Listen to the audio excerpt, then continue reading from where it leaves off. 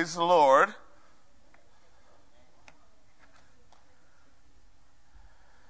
Good to be with family tonight. Can y'all hear me? All right. I'm live. All right.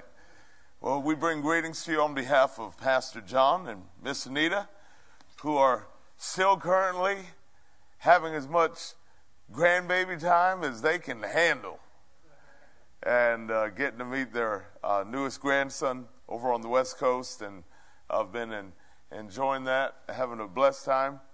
They'll still be gone for a little bit further.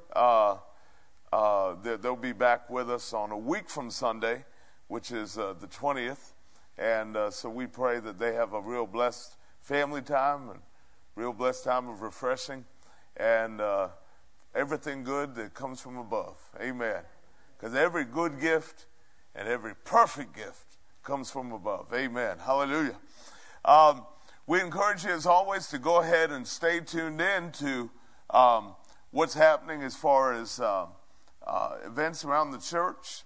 There's a whole lot of good stuff going on, so keep in tune with your announcements. Those of you that are not yet receiving that Friday email that goes out with a whole lot of good news about what's happening in the church, you can go ahead and request to be on there if you're not already there.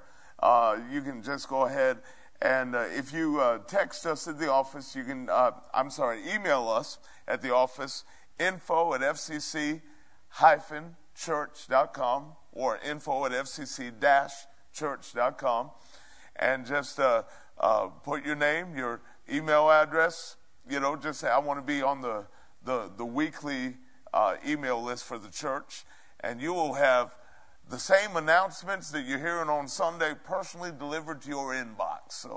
So if you need that as a little help to know everything that's going on, we'd be glad to do that for you. And praise the Lord. So what we'll do is let you know right now, especially for those that are viewing by live stream, if you wanted to go ahead and give your tithes and offerings right now, you can do so. Several means. You can go to the app, Faith C Center. You can go ahead and text your gift. You can text 833-245-6431 to get started. Or you can go to faithccenter.org and give on the website.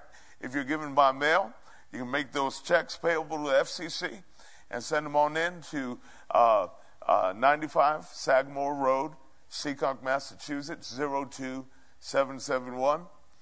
And anybody that wanted to physically give tonight, on your way out, we've got the offering containers right in the back center. We got offering envelopes and pens there, so you can go ahead and fill out your envelope if you need to, if you've not already given by another means, and leave your gift right there on your way out. So praise the Lord. We encourage giving. We believe in giving. We practice giving. If there's something I want you to know about Faith Christian Center, is that we are a giving church. We tithe as a church. We more than tithe as a church, and are glad to go ahead and just fall into the principles of God's laws regarding giving and receiving. And it works. It works. It absolutely works. And I'll tell you, you do it, it'll work for you too. Amen. Praise the Lord. Well, we're going to go ahead and get into the Word tonight, and my responsibility during the time the pastor is out is to cover this Wednesday night and the following Wednesday night. We're going to do a series on being led by the Spirit. Being led by the Spirit. And this is very, very, very important. And I don't just say that because I happen to be up here talking to you tonight. I say that because this is something that is so important and can be, in some cases, a matter of life or death. In some cases, it can be the difference between joy and a whole lot of unnecessary misery. Praise the Lord, somebody.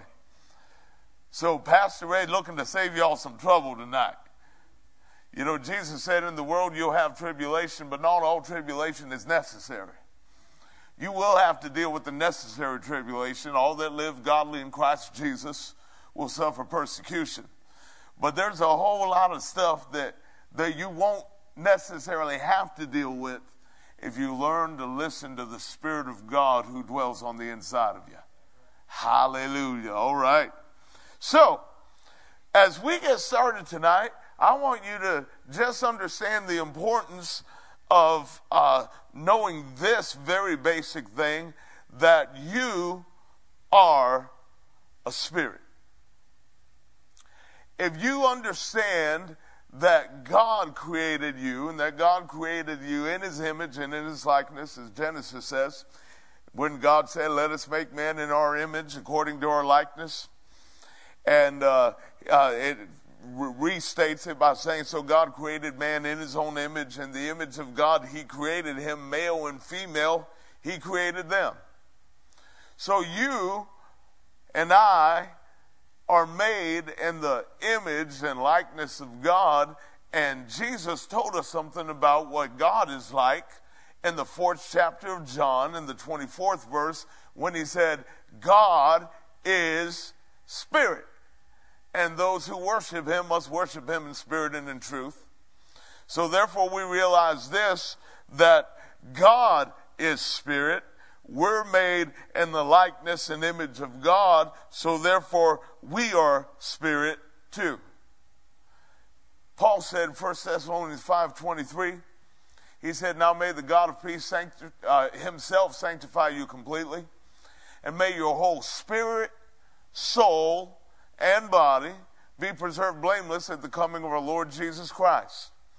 So we see a little more clarity there, understanding that man is a three-part being: spirit, soul, and body. Your spirit being the very center, the very core of you, the eternal part of you.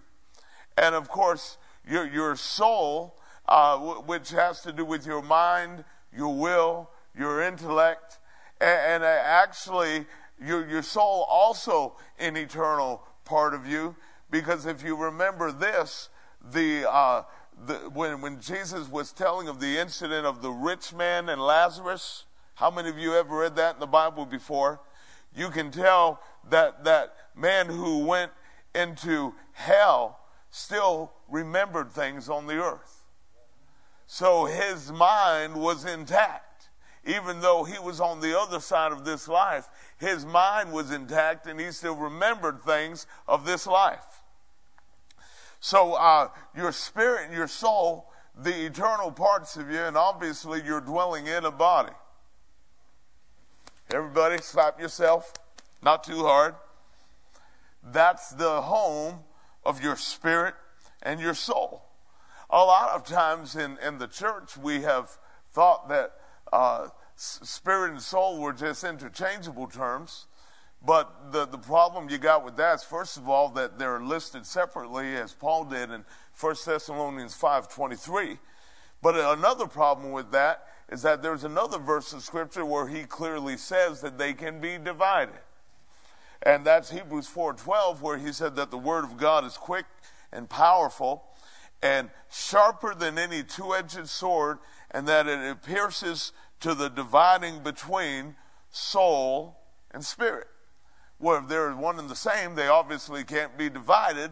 But if they can be divided, they must be different. Another very interesting thing that helps us to see that soul and spirit are not the same, in James chapter 1, and right in the range of verse 19 through 21, I believe, James is addressing my brethren. So he's talking to believers. He's talking to saved people. My brethren. And what's he say to my brethren? He says to them that they need to receive with meekness the engrafted word. Since he got it up, put 21 up there. Receive with meekness the implanted word, which is able to save your souls. So that's a very interesting thought, that he's telling saved people that they need to get saved. Praise the Lord. Well, what the deal is that these are people, they are saved. Their spirits are saved. They're new creatures in Christ Jesus, but they still need to get their soul saved, otherwise known as something we call the renewing of the mind. Amen.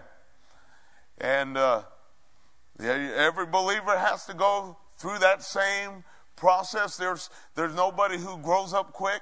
There's nobody who bypasses these things and goes on to a fast track of growth. Every believer, no matter who you are, called to the ministry or not, has to go through the same thing. However, I will tell you this, that the more seriously you take your walk with God, the faster you'll grow in Him. You see, we have had people that are in the church for decades and decades that are not spiritually mature people, because the amount of time you've been saved does not equal to spiritual maturity. Spiritual maturity has a whole lot to do with how much you put into your walk.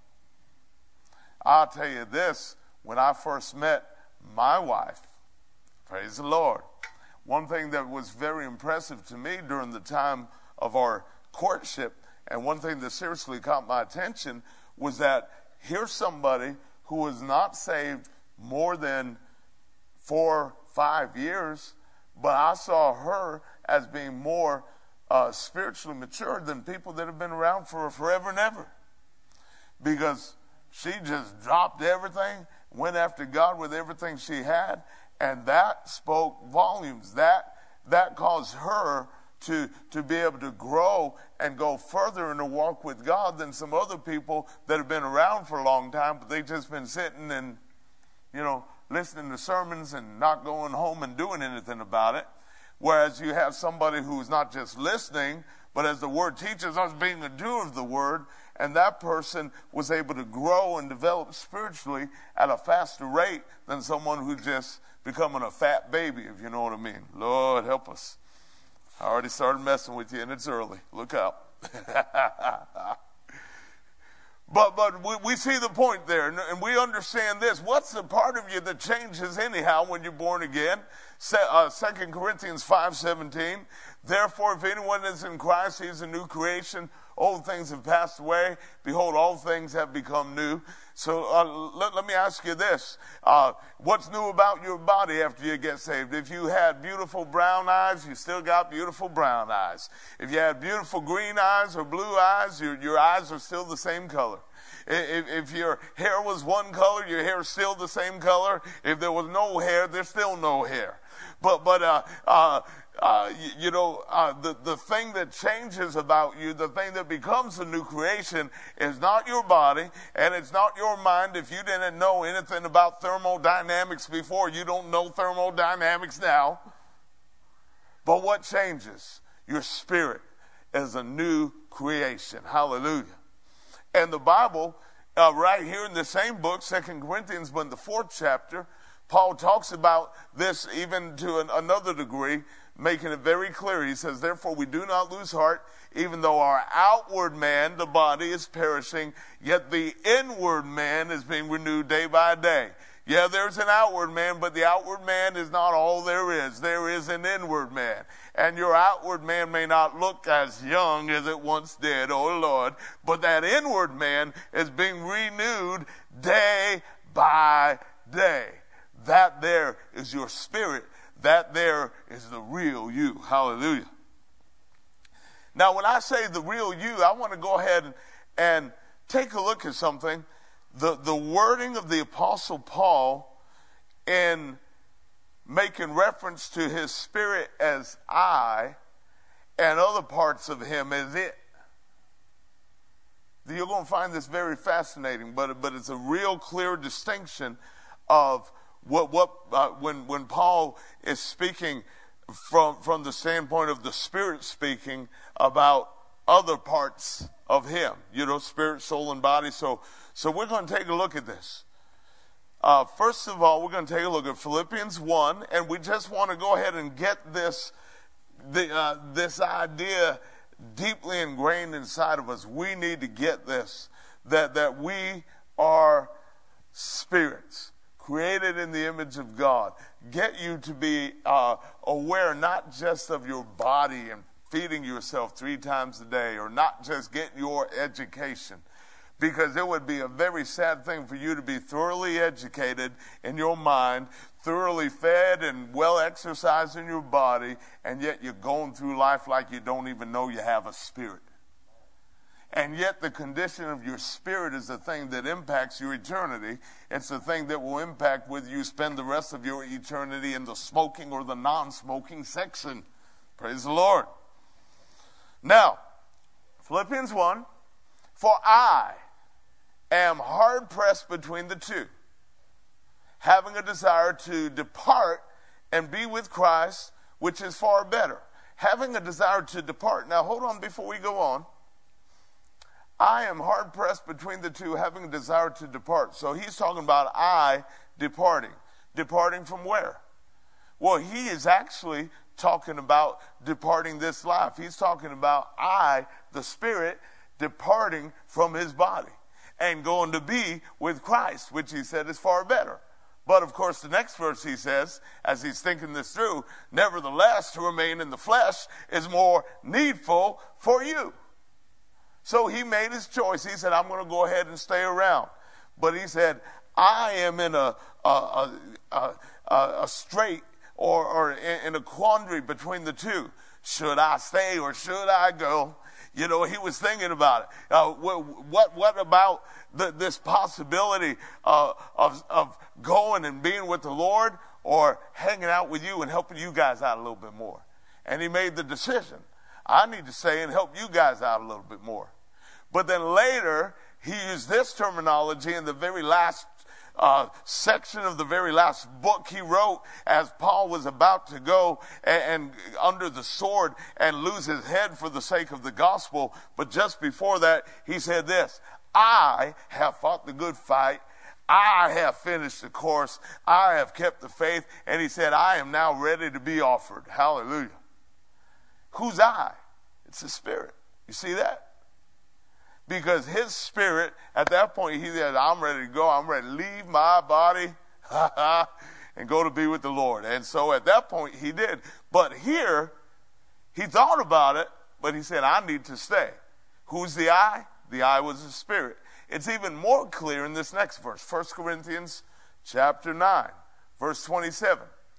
But I discipline my body. Well, right there, you see a distinction between I and my body. So who's I? It's his spirit. And his body, obviously, is his body. And bring it into subjection. What's it? It is his body. So I is talking about the inner man, the spirit man.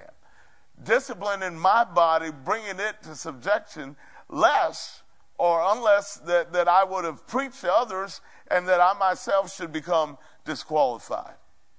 So how important it is for us to get this deeply ingrained into us, that this body is just the house you're living in for the time you're here. Oh my goodness. You know what I've been saying over the last few years, especially when preaching funerals, it's been my observation that the guest of honor never shows up to their own funeral. How many of you have ever figured that out? The guest of honor does not show up. You know what shows up? Is the house that they lived in during the time that they were here. Why is that house no longer active and no longer moving and no longer walking and talking? Because the I who was in there is no longer living there. The spirit has left the body. And James taught that the spirit, the body without the spirit is dead. You ever read that in the book of James? Well, that's the truth. That's exactly what happens. So when you are standing in front of a lifeless body, you're standing in front of the house where a spirit used to live, but the spirit's not there anymore. The spirit has moved out. So therefore, the life that was in there that caused motion and expression to come out of that body, there ain't nothing coming out anymore because I is not there anymore. And you know what I mean by I. I'm talking about the spirit of that person. Amen. So, I want to establish that first. That's a very important thing to establish. You are a spirit. You are created in the image and likeness of God. God is spirit, and so are you. Now, why do you need to be led by the Spirit? Someone might ask the question, well, isn't the Bible enough? If I just do what the Bible says, isn't the Bible enough? Well, interesting, John 16:13, these are the words of Jesus. And he said, however, when he, the Spirit of truth, has come, he will guide you into all truth. For he will not speak on his own authority, but whatever he hears, he will speak, and he will tell you things to come. So I want you to realize this, that Jesus said that we needed the Spirit of truth to guide us into all truth. Now, that's John 16. John 17, Jesus made the statement, sanctify them through your word is truth. So Jesus is clearly identifying the Word of God as truth, and yet he calls the Spirit of God the Spirit of truth, who will lead you into all truth. So the Spirit of God, the third person of the Godhead, God himself, is involved in leading you and guiding you into all truth. He's there to take you on a tour guide into all truth. Now, consider this, and there's a little humor in this, but I want you to get the point of it. How big would your Bible be if it had instructions for everyone's daily decisions? How big would your Bible be if it had instructions in it for everyone's daily decisions? And even if you weren't talking about a physical printed Bible, how many megabytes, gigabytes, terabytes, big boy bytes would you need to contain all that information? Because that's a whole lot of information of everybody's daily decisions for everybody who's ever lived and is living now and will live. That's a whole lot of information. So consider that for a minute. Now, you might say, well, you know what? The Word provides general principles to live by. And yeah, the principles of the Word are absolutely right, absolutely true, and we do live by them. But I want you to know, when it comes to decision making, not everything is, well, do I love them or do I not love them? Because I know the answer is I should love them. But a lot of times, the scripture talks about exercising discernment when it comes to love. Paul prayed for the church that they would increase in knowledge and in all discernment when it comes to their love walk. When it comes to love, well, why do you need discernment in love? Well, hey, sometimes you need to know when somebody needs a hug and when they need a kick in the booty. You know what I'm saying? There's discretion, there's discernment that's involved in loving people. As far as what love approach do I take with somebody at a given time? When does somebody need the gentle hand? When does somebody need the get with it? You know what I'm saying? So there's a whole lot of nuance to the direction that we need to go and the decisions that we need to make on a daily basis, that the Bible does not just cover every single aspect of your roadmap for you. General principles, yes. God's general will for everybody, but I want to talk to you about a level of God's specific will. Hallelujah. So, let's go ahead and we'll come back to that in a minute. But consider this, that Paul, the apostle, he received the Great Commission, just like every other member of the church received the Great Commission. And if you don't know what the Great Commission is, the Great Commission is what's referred to as the last words that Jesus spoke before he ascended to be with the Father. And he said, go into all the world and preach the gospel to every nation. Just go everywhere and preach it.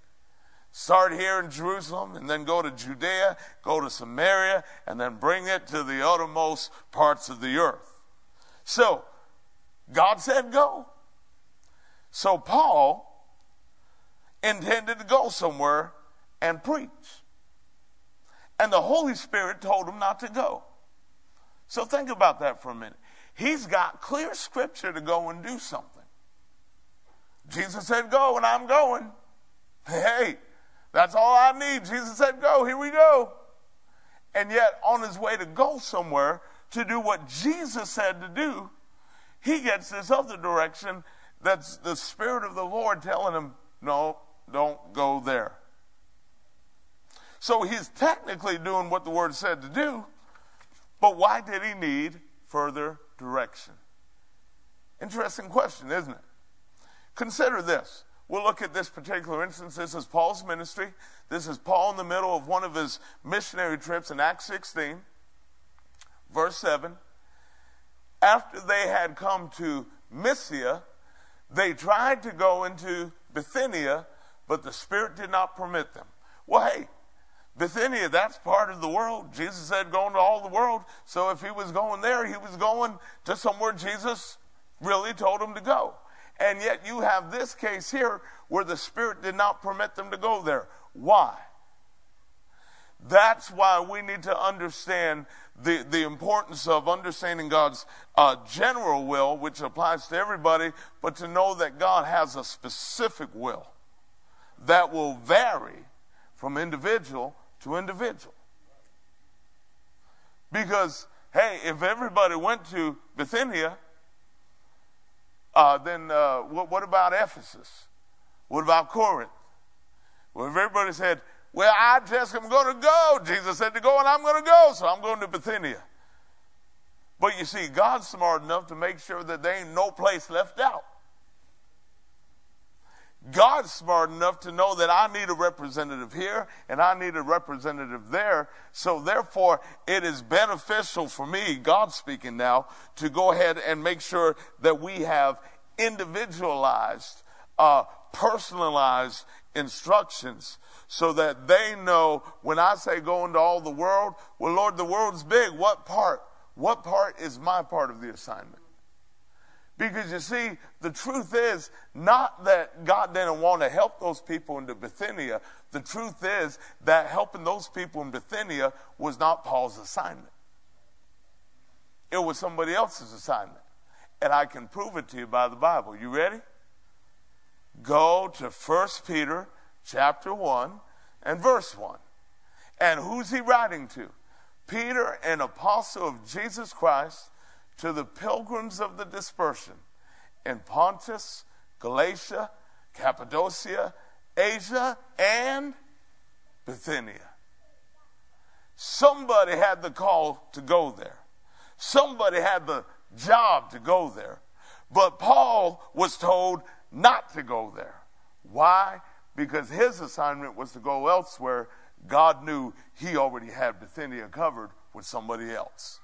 Whoa, hallelujah. Is that enlightening to us? That's tremendous, because you see, the Bible is God's general direction, but the Spirit's leading provides the specific direction. But even when it comes to the specific direction of the Spirit, you can always be sure about this. He will always lead you in line with the Word. He won't contradict the Word. Why? Because the Word, He wrote the book. The Spirit of God wrote the Bible. Did you know that? So He's not going to go ahead and tell you to do something in your own specific walk with God that's going to go ahead and contradict what He already said to you in the general will of God. His words are going to go ahead and coincide perfectly and be in perfect agreement with each other. He's never going to go ahead and tell you to do something that will contradict what He already said. Praise the Lord. Now, let's check this out. And just a little more scripture to show us the idea that different people, sons and daughters of the same God, serving the same God in the same kingdom, have different assignments. 1 Corinthians 7, verse 7, the words of the Apostle Paul. He said, "For I wish that all men were even as I myself, but each one has his own gift from God, one in this manner and another in that." And Paul, in this context, was talking about the fact that he was gifted in a way where he could go through his whole life as a single man, completely devoting himself to the Lord and to the work of the Lord, and not having the need to have a wife. Not everybody's wired like Paul was. That's pretty obvious. But you see, Paul recognized that each person has their own gift from God, one in this manner and another in that. You see that? Praise the Lord. Very important. Let's look at another thing, another verse that establishes that same thought. Romans 12, verse 6, "Having then gifts differing." Not gifts all the same, gifts differing according to the grace that is given to us. Let us use them. If prophecy, let us prophesy in proportion to our faith. But the thought is this: you've got gifts differing according to the grace that is given to you. So based on the grace that is given to you, you may be gifted in one area stronger than another area, or vice versa. Gifts differ. But one thing that never differs is the giver of the gift and the word. So you see, the general will of God for everybody applies to everybody all the time. You know, there's no exceptions on the adultery clause, you know. It's like, oh, well, let's see, under my special circumstances, I get to go ahead and get away with a little extra. Oh, no, you don't. Forget about that. You lie, you fry. Come on now.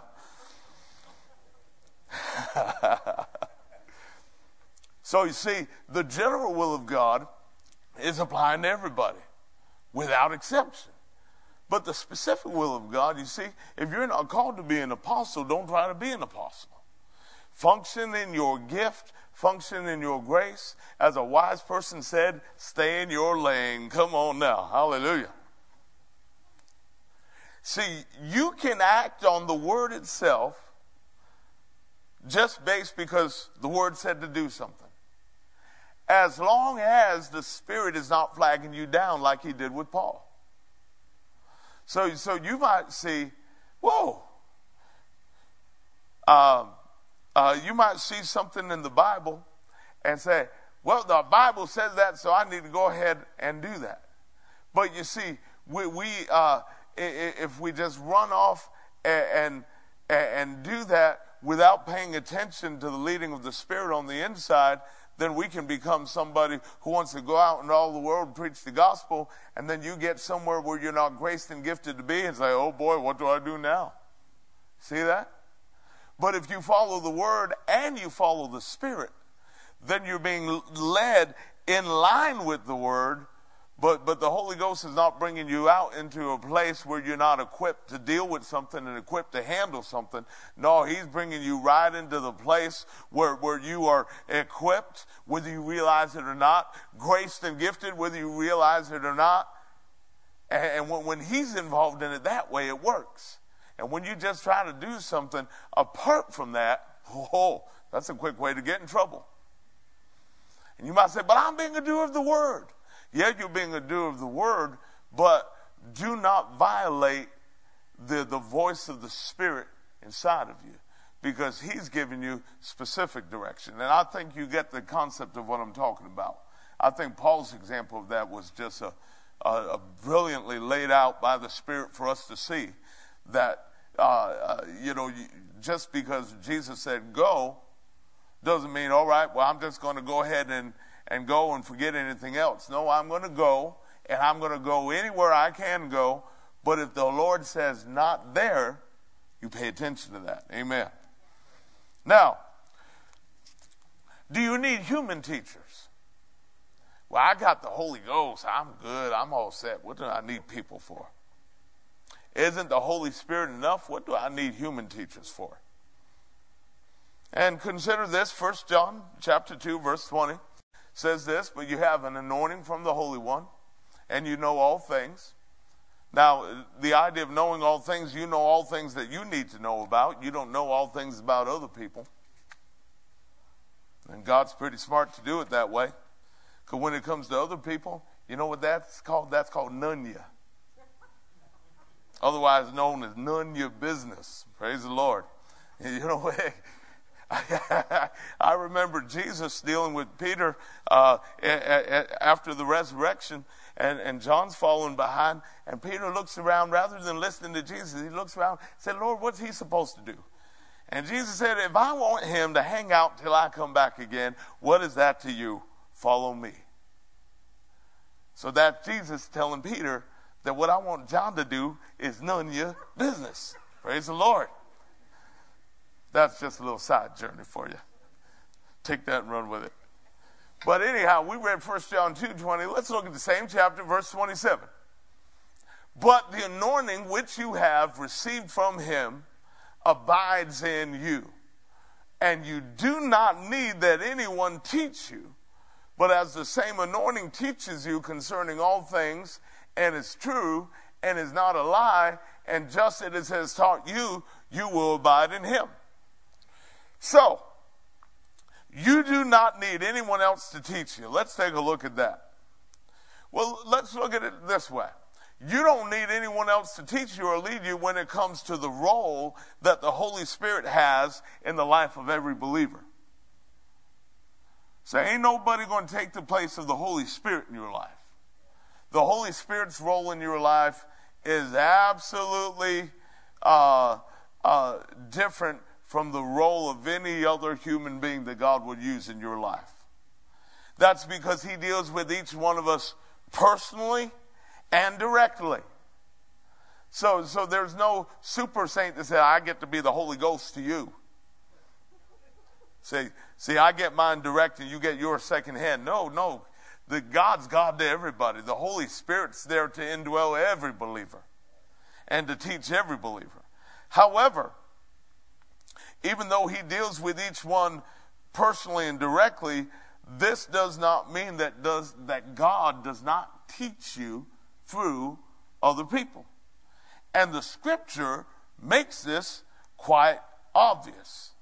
Because the same Bible that says that you need not for any man to teach you is also the same Bible that says that Jesus, the head of the church, has placed teachers within the church. Are you with me?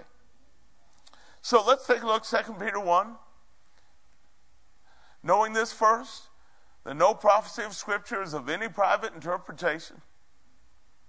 For prophecy never came by the will of man, but holy men of God spoke as they were moved by the Holy Spirit. So the way we got the Scripture was by the Holy Spirit through men. Are we right? By the Holy Spirit through men. So therefore we see this, we see God using men to bring to us his very own word. Well, I can't think of a more important project in human history than the recording of the words of God. And God, to do that, did not just go ahead and write it all on tablet. He wrote some of it on tablet, but he didn't write all of it on tablet. No, he moved upon men of God, to write things down. And they did, thank God. Now, keep this in mind, the very essence of what the head of the church has done to take care of the church, to be able to equip saints so that we, as the body of Christ, can function the way we need to function. What did he do? Ephesians 4, verse 11 says that he gave some gifts unto men. He gave gifts unto men, some apostles, some prophets, some evangelists, some pastors and teachers for the work of the ministry, for the equipping of the saints for the work of the ministry, for the edifying of the body of Christ. Amen. So we see that Jesus has given some teachers in his body. Paul said the same thing, 1 Corinthians 12:28, right at the beginning there, where he said, God has appointed these in the church, first apostles, second prophets, third teachers. So we see that. That's clear. And we understand this, that as far as God is concerned, even though the Holy Spirit has a role inside of the believer, that nobody else can take that role. Nobody else can take the role of the Holy Spirit. However, God has anointed men and women with the Holy Spirit to be able to teach. Think about this. And you know what? Actually, it'd be fun to look at if y'all can pull it up. This is Acts chapter 18, 24 through 26. I'll give you a minute to get it because I think it's important to see this.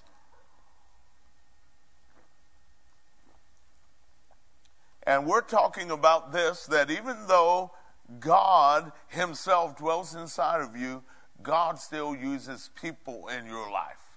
So we don't want you to become the Lone Ranger now, all right? Say, I got the Holy Ghost dwelling in me. Hallelujah. Praise the Lord. I don't need nobody telling me what to do. Hallelujah. All right. Now, this is big. This is real insightful.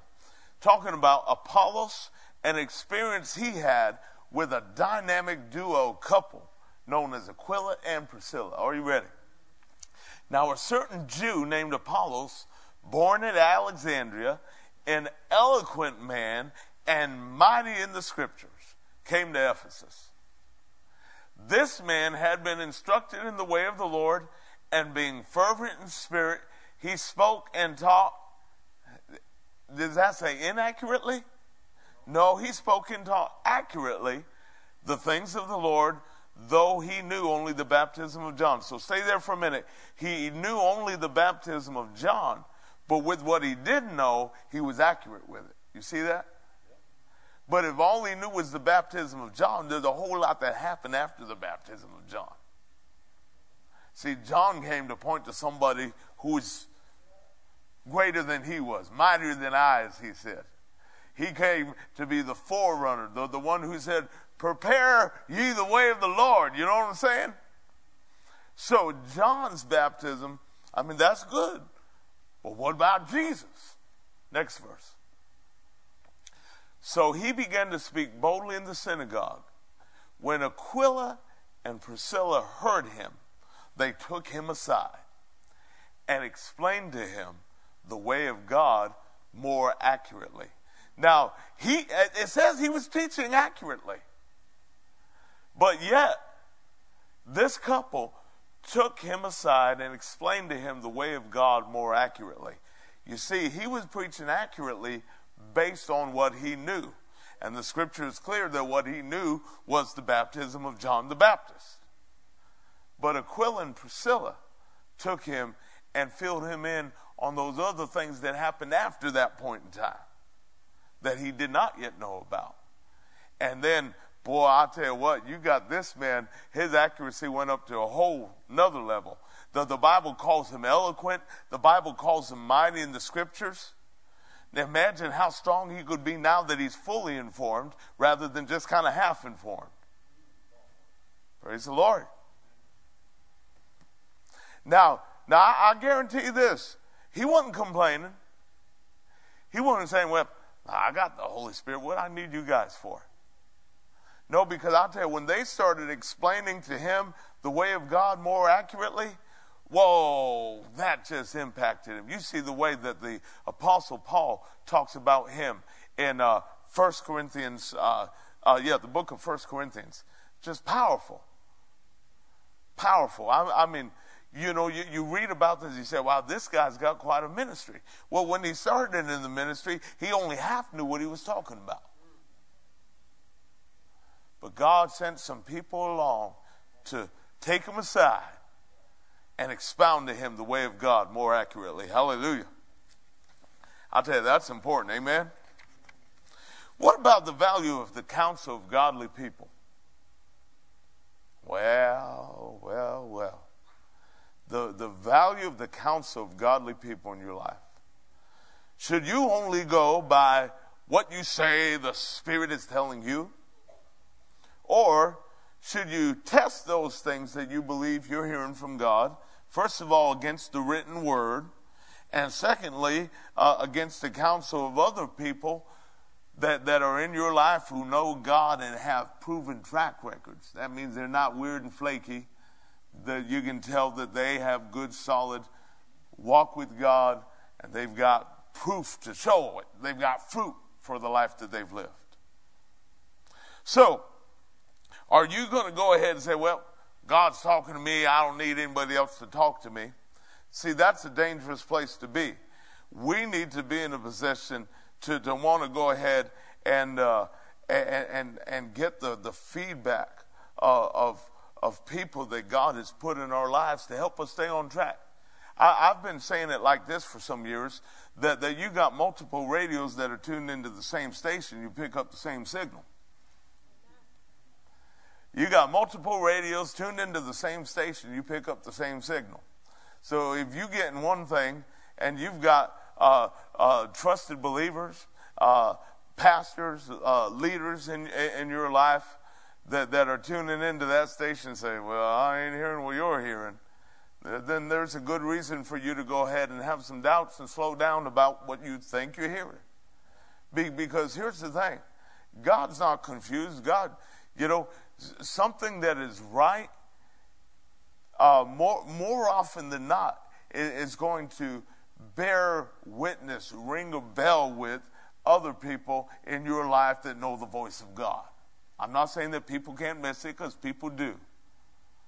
But I'm saying that as an overall general principle to keep us safe and to keep us from getting off this way or off that way, you have people in your life that you can run things by and say, how's this sit with you? How's this hit your spirit when you hear this? And say, it rings a bell with me. I feel good about that. Or I say, whoa, horsey. There's something up with that, And that is just wisdom. The Bible says in Proverbs 11:14 that where there is no counsel, the people fall, but the multitude of counselors, their safety. Amen. 1 Thessalonians 5:19-21 says this: do not quench the spirit. Do not despise prophecies. We'll get into personal words next week, but that's just a little side thought. Then he says this: test all things, hold fast what is good. Test all things, hold fast what is good. So you test what you believe you're getting from God to see if it really is. Because here's the thing, it should be able to pass the test, especially if you're going to go ahead and do something. If you're going to go ahead and do something that's life-altering and life-changing, you do need to know that it's God. And so, in order to determine that, you test things. There's safety in the multitude of counselors, and you test it in multiple ways. Test it against the Word, of course. That's the most obvious way to go. The first thing to do is it scriptural? But then also, by judging the opinion and the thoughts of other people in your life that know the Spirit of God. And if someone does not want their leading or what they think they're hearing from God to be tested, I'm going to offer my opinion. I don't have Bible verse for this. I want to be clear, this is Pastor Ray's opinion. But if you don't want your leading or what you think you're hearing from God to be tested, I believe I've got every reason to be suspicious that you may not be hearing from God. Because the idea of claiming some air of infallibility is not even the right spirit to begin with. Because the right spirit would say, I know I'm not perfect. I know that I'm fallible and I can make a mistake, which is the very reason why I want to go ahead and make sure that I'm right. See, people that are right will care about being right. And if you don't want to go ahead and have your revelation or your insight get tested, then you probably don't care all that much about being right. You just want to look deep and spiritual, which is an outward show, but it's not substance. Come on. Oh, Lord. Come on. Praise Him. All right. Let's move on now. Down, boy. Down, boy. All right. Know the Word so you can know the voice of the Spirit. Know the Word so you can know the voice of the Spirit. We read a few minutes ago, 2 Peter 1, about talking about the scripture that holy men of God spoke as they were moved by the Holy Spirit. So, knowing the Word. You see, the Spirit wrote the book. The Spirit wrote the Word. He's the author. So the better you know the Word, the better you know Him in the Word, the better you're able to recognize His voice inside of you. Because it's the same voice, talking the same way, using the same language. Not saying one thing here and another thing there. No, always perfectly consistent. I love this, Acts 1:16. Men and brethren, this scripture had to be fulfilled, which the Holy Spirit spoke. So you see, the Holy Spirit spoke scripture. See that? The Holy Spirit spoke scripture. That's not deep, that's not heavy, that's simple, right? The Holy Spirit spoke scripture. So therefore, if you know scripture, if you get into scripture, and you just get into the Word and get into the Word and let the Word get into you, you're setting yourself up to be able to recognize what the author sounds like, recognize his voice, because the same way he's going to talk to you is going to sound just like the way he talked through Matthew, Mark, Luke, and John, and Paul, and everybody else. Amen. So the better you know the Word, the better you know the voice of the Spirit. The same voice of Him within you is that voice that has already spoken out the scripture. So therefore, if it don't sound like the Word, that's the very, very first test. Above all other tests, that's the very first test to know, am I hearing from God or not? Am I really being led or not? Now, how should you expect to be led? Well, Romans 8 has some goodies on this. Romans 8:14 says, for as many as are led by the Spirit of God, these are the sons of God. If you are a child of God, a son or a daughter of the Most High God, you've got the expectation to be led by the Spirit of God. And that's what we're talking about, being led by the Spirit. Verse 16. The Spirit Himself bears witness with our spirit that we are children of God. Now, this witness is not a big booming voice. God can talk in a big booming voice if He wanted to. He does not often do that. But one of the number one ways that you will be led by the Spirit of God is through what we call the inward witness. The Spirit Himself bearing witness with your spirit. That's not a big booming voice, but it's a nudging. It's a prompting. It's a sense of peace when something's right and a lack of peace when it ain't right. Let's look at something the scripture says here. Proverbs 20 verse 27. The spirit of man is the lamp of the Lord, searching all the inner depths of his heart. The spirit of a man is the lamp of the Lord. Now, I want to go ahead and say this to you in a way that I think is helpful, and I think you can really take this and run with it. Look at it like this. God is the fire. Your spirit is the candle. God is the fire. Your spirit is the candle. He lights the candle so you can see where you're going. Hallelujah. Isn't that good? God is the fire. Your spirit is the candle. He lights the candle so you can see where you're going. My, my, my. And that's what He does. Psalm 18, verse 28. For you will light my lamp. What's the lamp of the Lord? The spirit of man is the lamp of the Lord. You will light my lamp. The Lord my God will enlighten my darkness. Well, I'm in a dark place because I don't know what to do. But when the Spirit of God lights the lamp, then your darkness is enlightened and you can see where you're going and know what to do.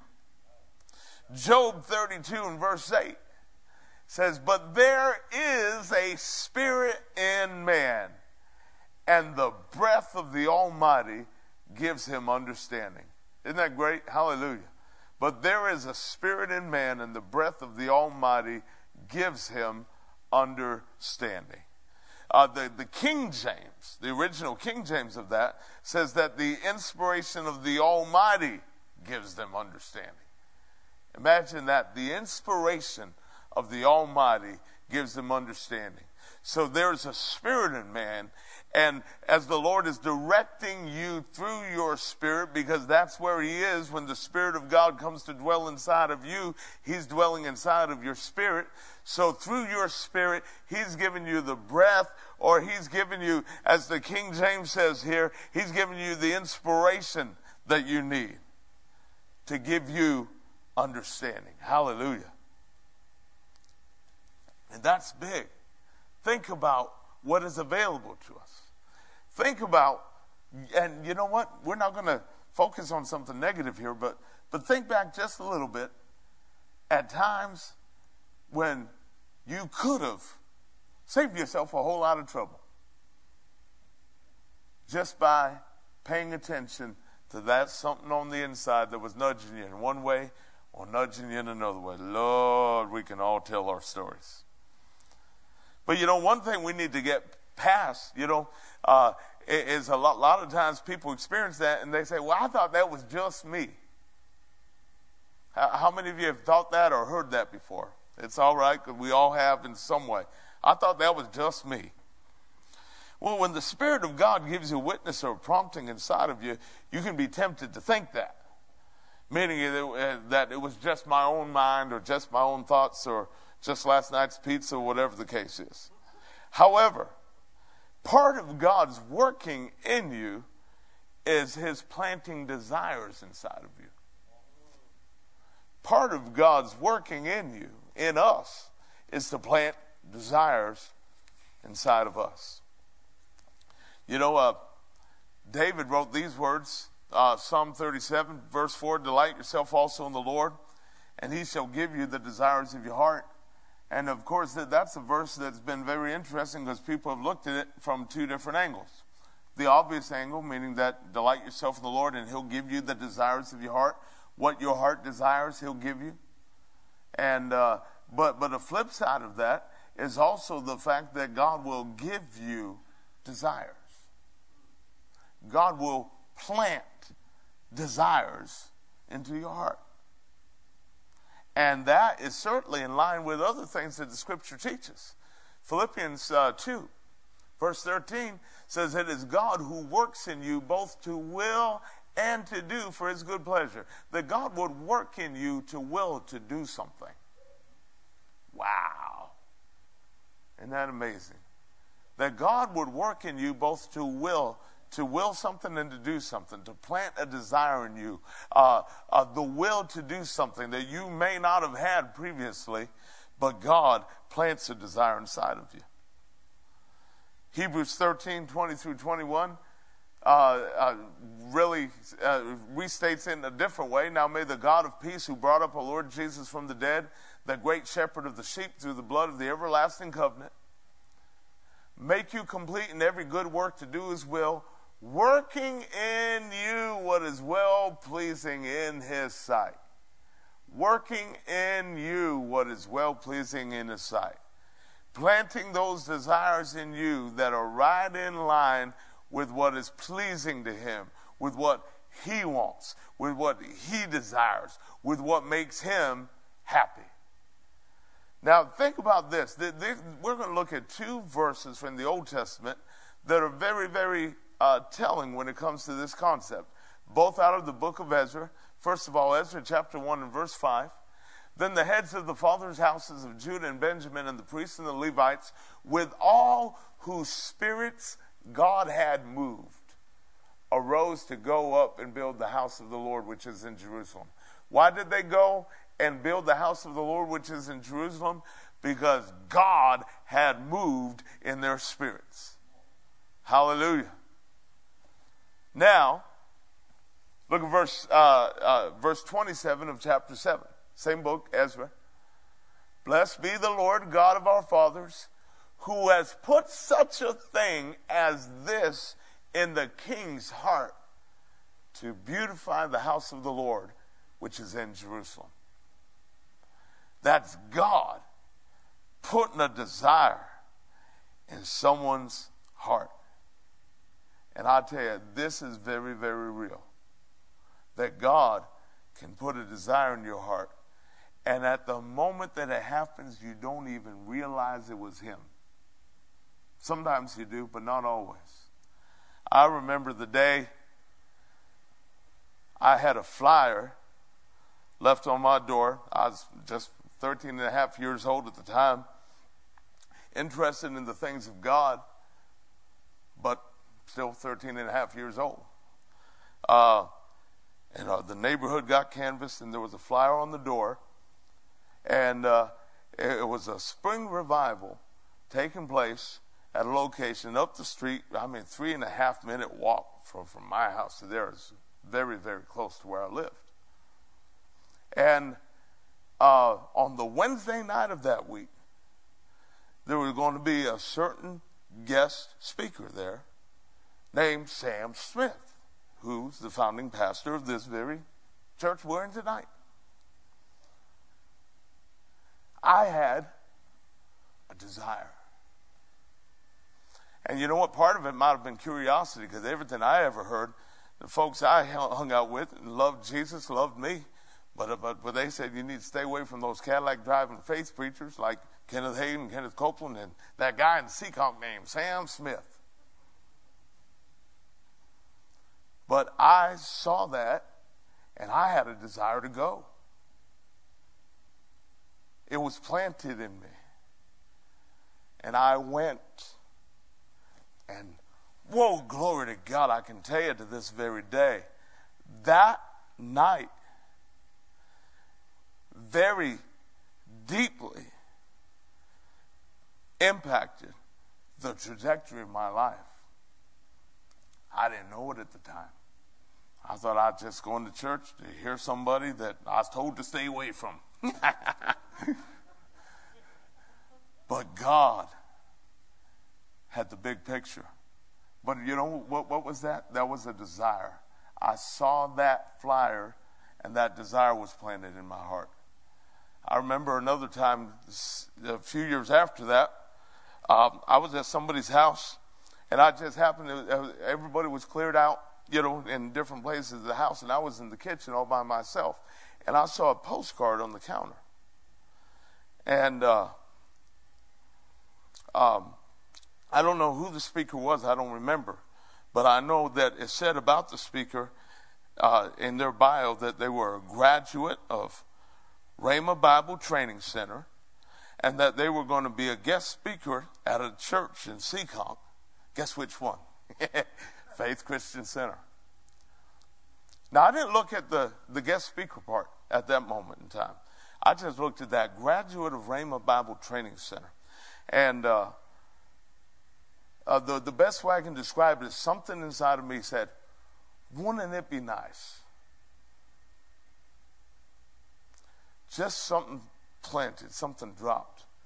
Wouldn't it be nice?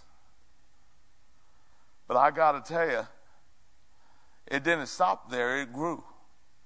But that was the moment where a desire was placed in my heart to immediately after graduating high school to go to Rhema Bible Training Center, now called Rhema Bible Training College, in Oklahoma, and I did it.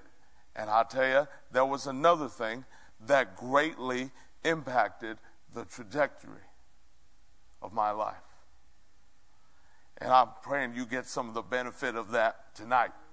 I'm praying that some of the things that God's allowed me to hear, God's allowed me to have planted in me, God's allowed me to experience through some smart knocks and some hard knocks, can be a blessing to you and help you in your life tonight. But I got to tell you, in both those instances, things that were very, very dramatic moments in my life, at the moment they happened, didn't seem to be very dramatic. God just drop the desire. Hallelujah. Hallelujah. Hallelujah. Glory to God.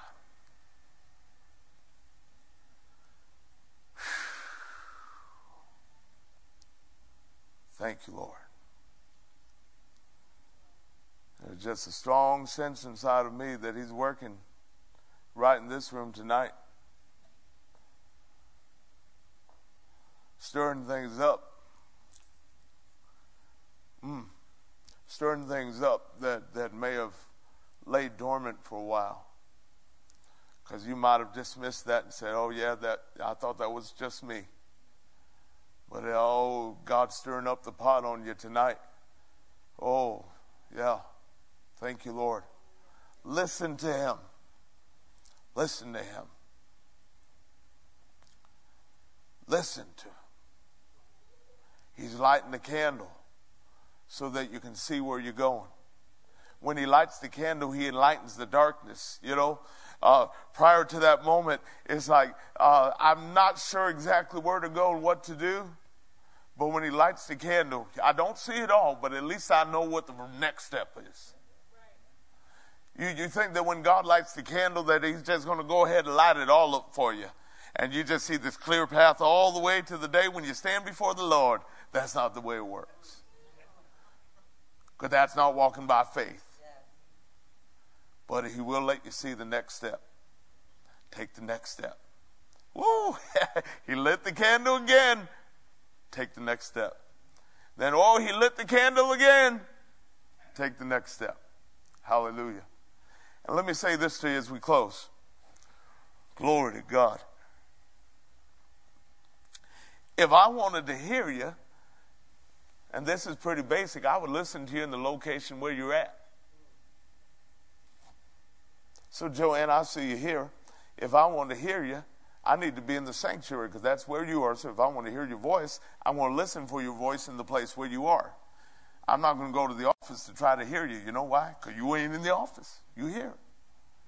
Well, with God, where is God? Where is the Spirit of God? 1 Corinthians 3:16 says, don't you know that you are the temple of God and that the Spirit of God dwells in you? You want to hear him. You might look up in the sky. You might say, well, maybe if I go to church and just get right down to the altar, maybe God's in the altar. But I want you to know you're the temple of the Holy Spirit. And if you want to hear him, you hear him in the place where he's at. He's inside of you to lead you, to guide you, to nudge you, to prompt you, to give you that witness. Heed that. Look for that. As a matter of fact, as you do, you grow in your sensitivity to that. And then when you grow, you're more skillful. And you become better and better at discerning his voice and his leading inside of you. More to do next week. Praise God. Hallelujah. Let's pray tonight. Father, we honor you. Thank you, Lord Jesus, for the blessing of your precious word and what you've done in our midst tonight. We honor you and we're so grateful. And tonight, as we're about to close up the service, if there's anybody in the room and if there's anybody watching by live stream, and God has dealt with you, has messed with you tonight, and you know I can't go another day without getting things straight with the Lord. He loves me too much for me not to take him up on his loving, kind, and gracious offer to redeem me and to save me. He's already done what needed to be done to save you and to redeem you. All you need to do is gladly receive and accept his gracious offer to you that was extended to you through the death and resurrection of Jesus Christ. So if that's you tonight, and you know you ain't going another day without getting your life in the hands of Almighty God. Getting your business straight with God. Now's your moment, and I want you to pray this with me. But this is not just some kind of saying a prayer, religious kind of thing. No, I want you to say this, mean this with all your heart. If this is what's in your heart, then say it, and say it with every bit of meaning that you've got inside of you. Because I tell you, God loves you so much, and He wants you to experience His love and His grace, His forgiveness, His redemption for you. No need to go another day without it. So let's pray. Pray this with me. Father, in the name of Jesus, I believe that Jesus died for me. I believe that Jesus was raised from the dead. I believe that Jesus is the Son of God. I repent. I do a U-turn. I turn from the way I've been going, and I turn after you, Lord. And I will serve you, and I will follow after you all the days of my life. I receive your gift of eternal life right now. Amen. Praise God. I'll tell you, if that's you, if you're in the house, please come by and talk with us tonight before you leave. We want to know what happened to you. If that's you and you're watching my live stream, please contact us. You could reach us live in the office tomorrow, 508-336-4110. We would love to hear about what God has done in your life. Don't hesitate. Tell somebody about it. Tell somebody about how good He's been to you. I tell you, praise the Lord. He's been good to us tonight. So wonderful to be in a position to receive from Him. And we look forward to more receiving to come. Amen. We'll be receiving the Word of God Sunday morning. Pastor Chris will minister to us Sunday morning. And then we'll continue our subject matter that we started tonight, next Wednesday night. Praise the Lord. We love y'all. And tonight we're going to go ahead and sing one more time. It's your breath in our lungs. So we pour out our praise. We pour out our praise. And after we sing, you are dismissed. We love you very much. Let's sing. It's your breath in our lungs. So we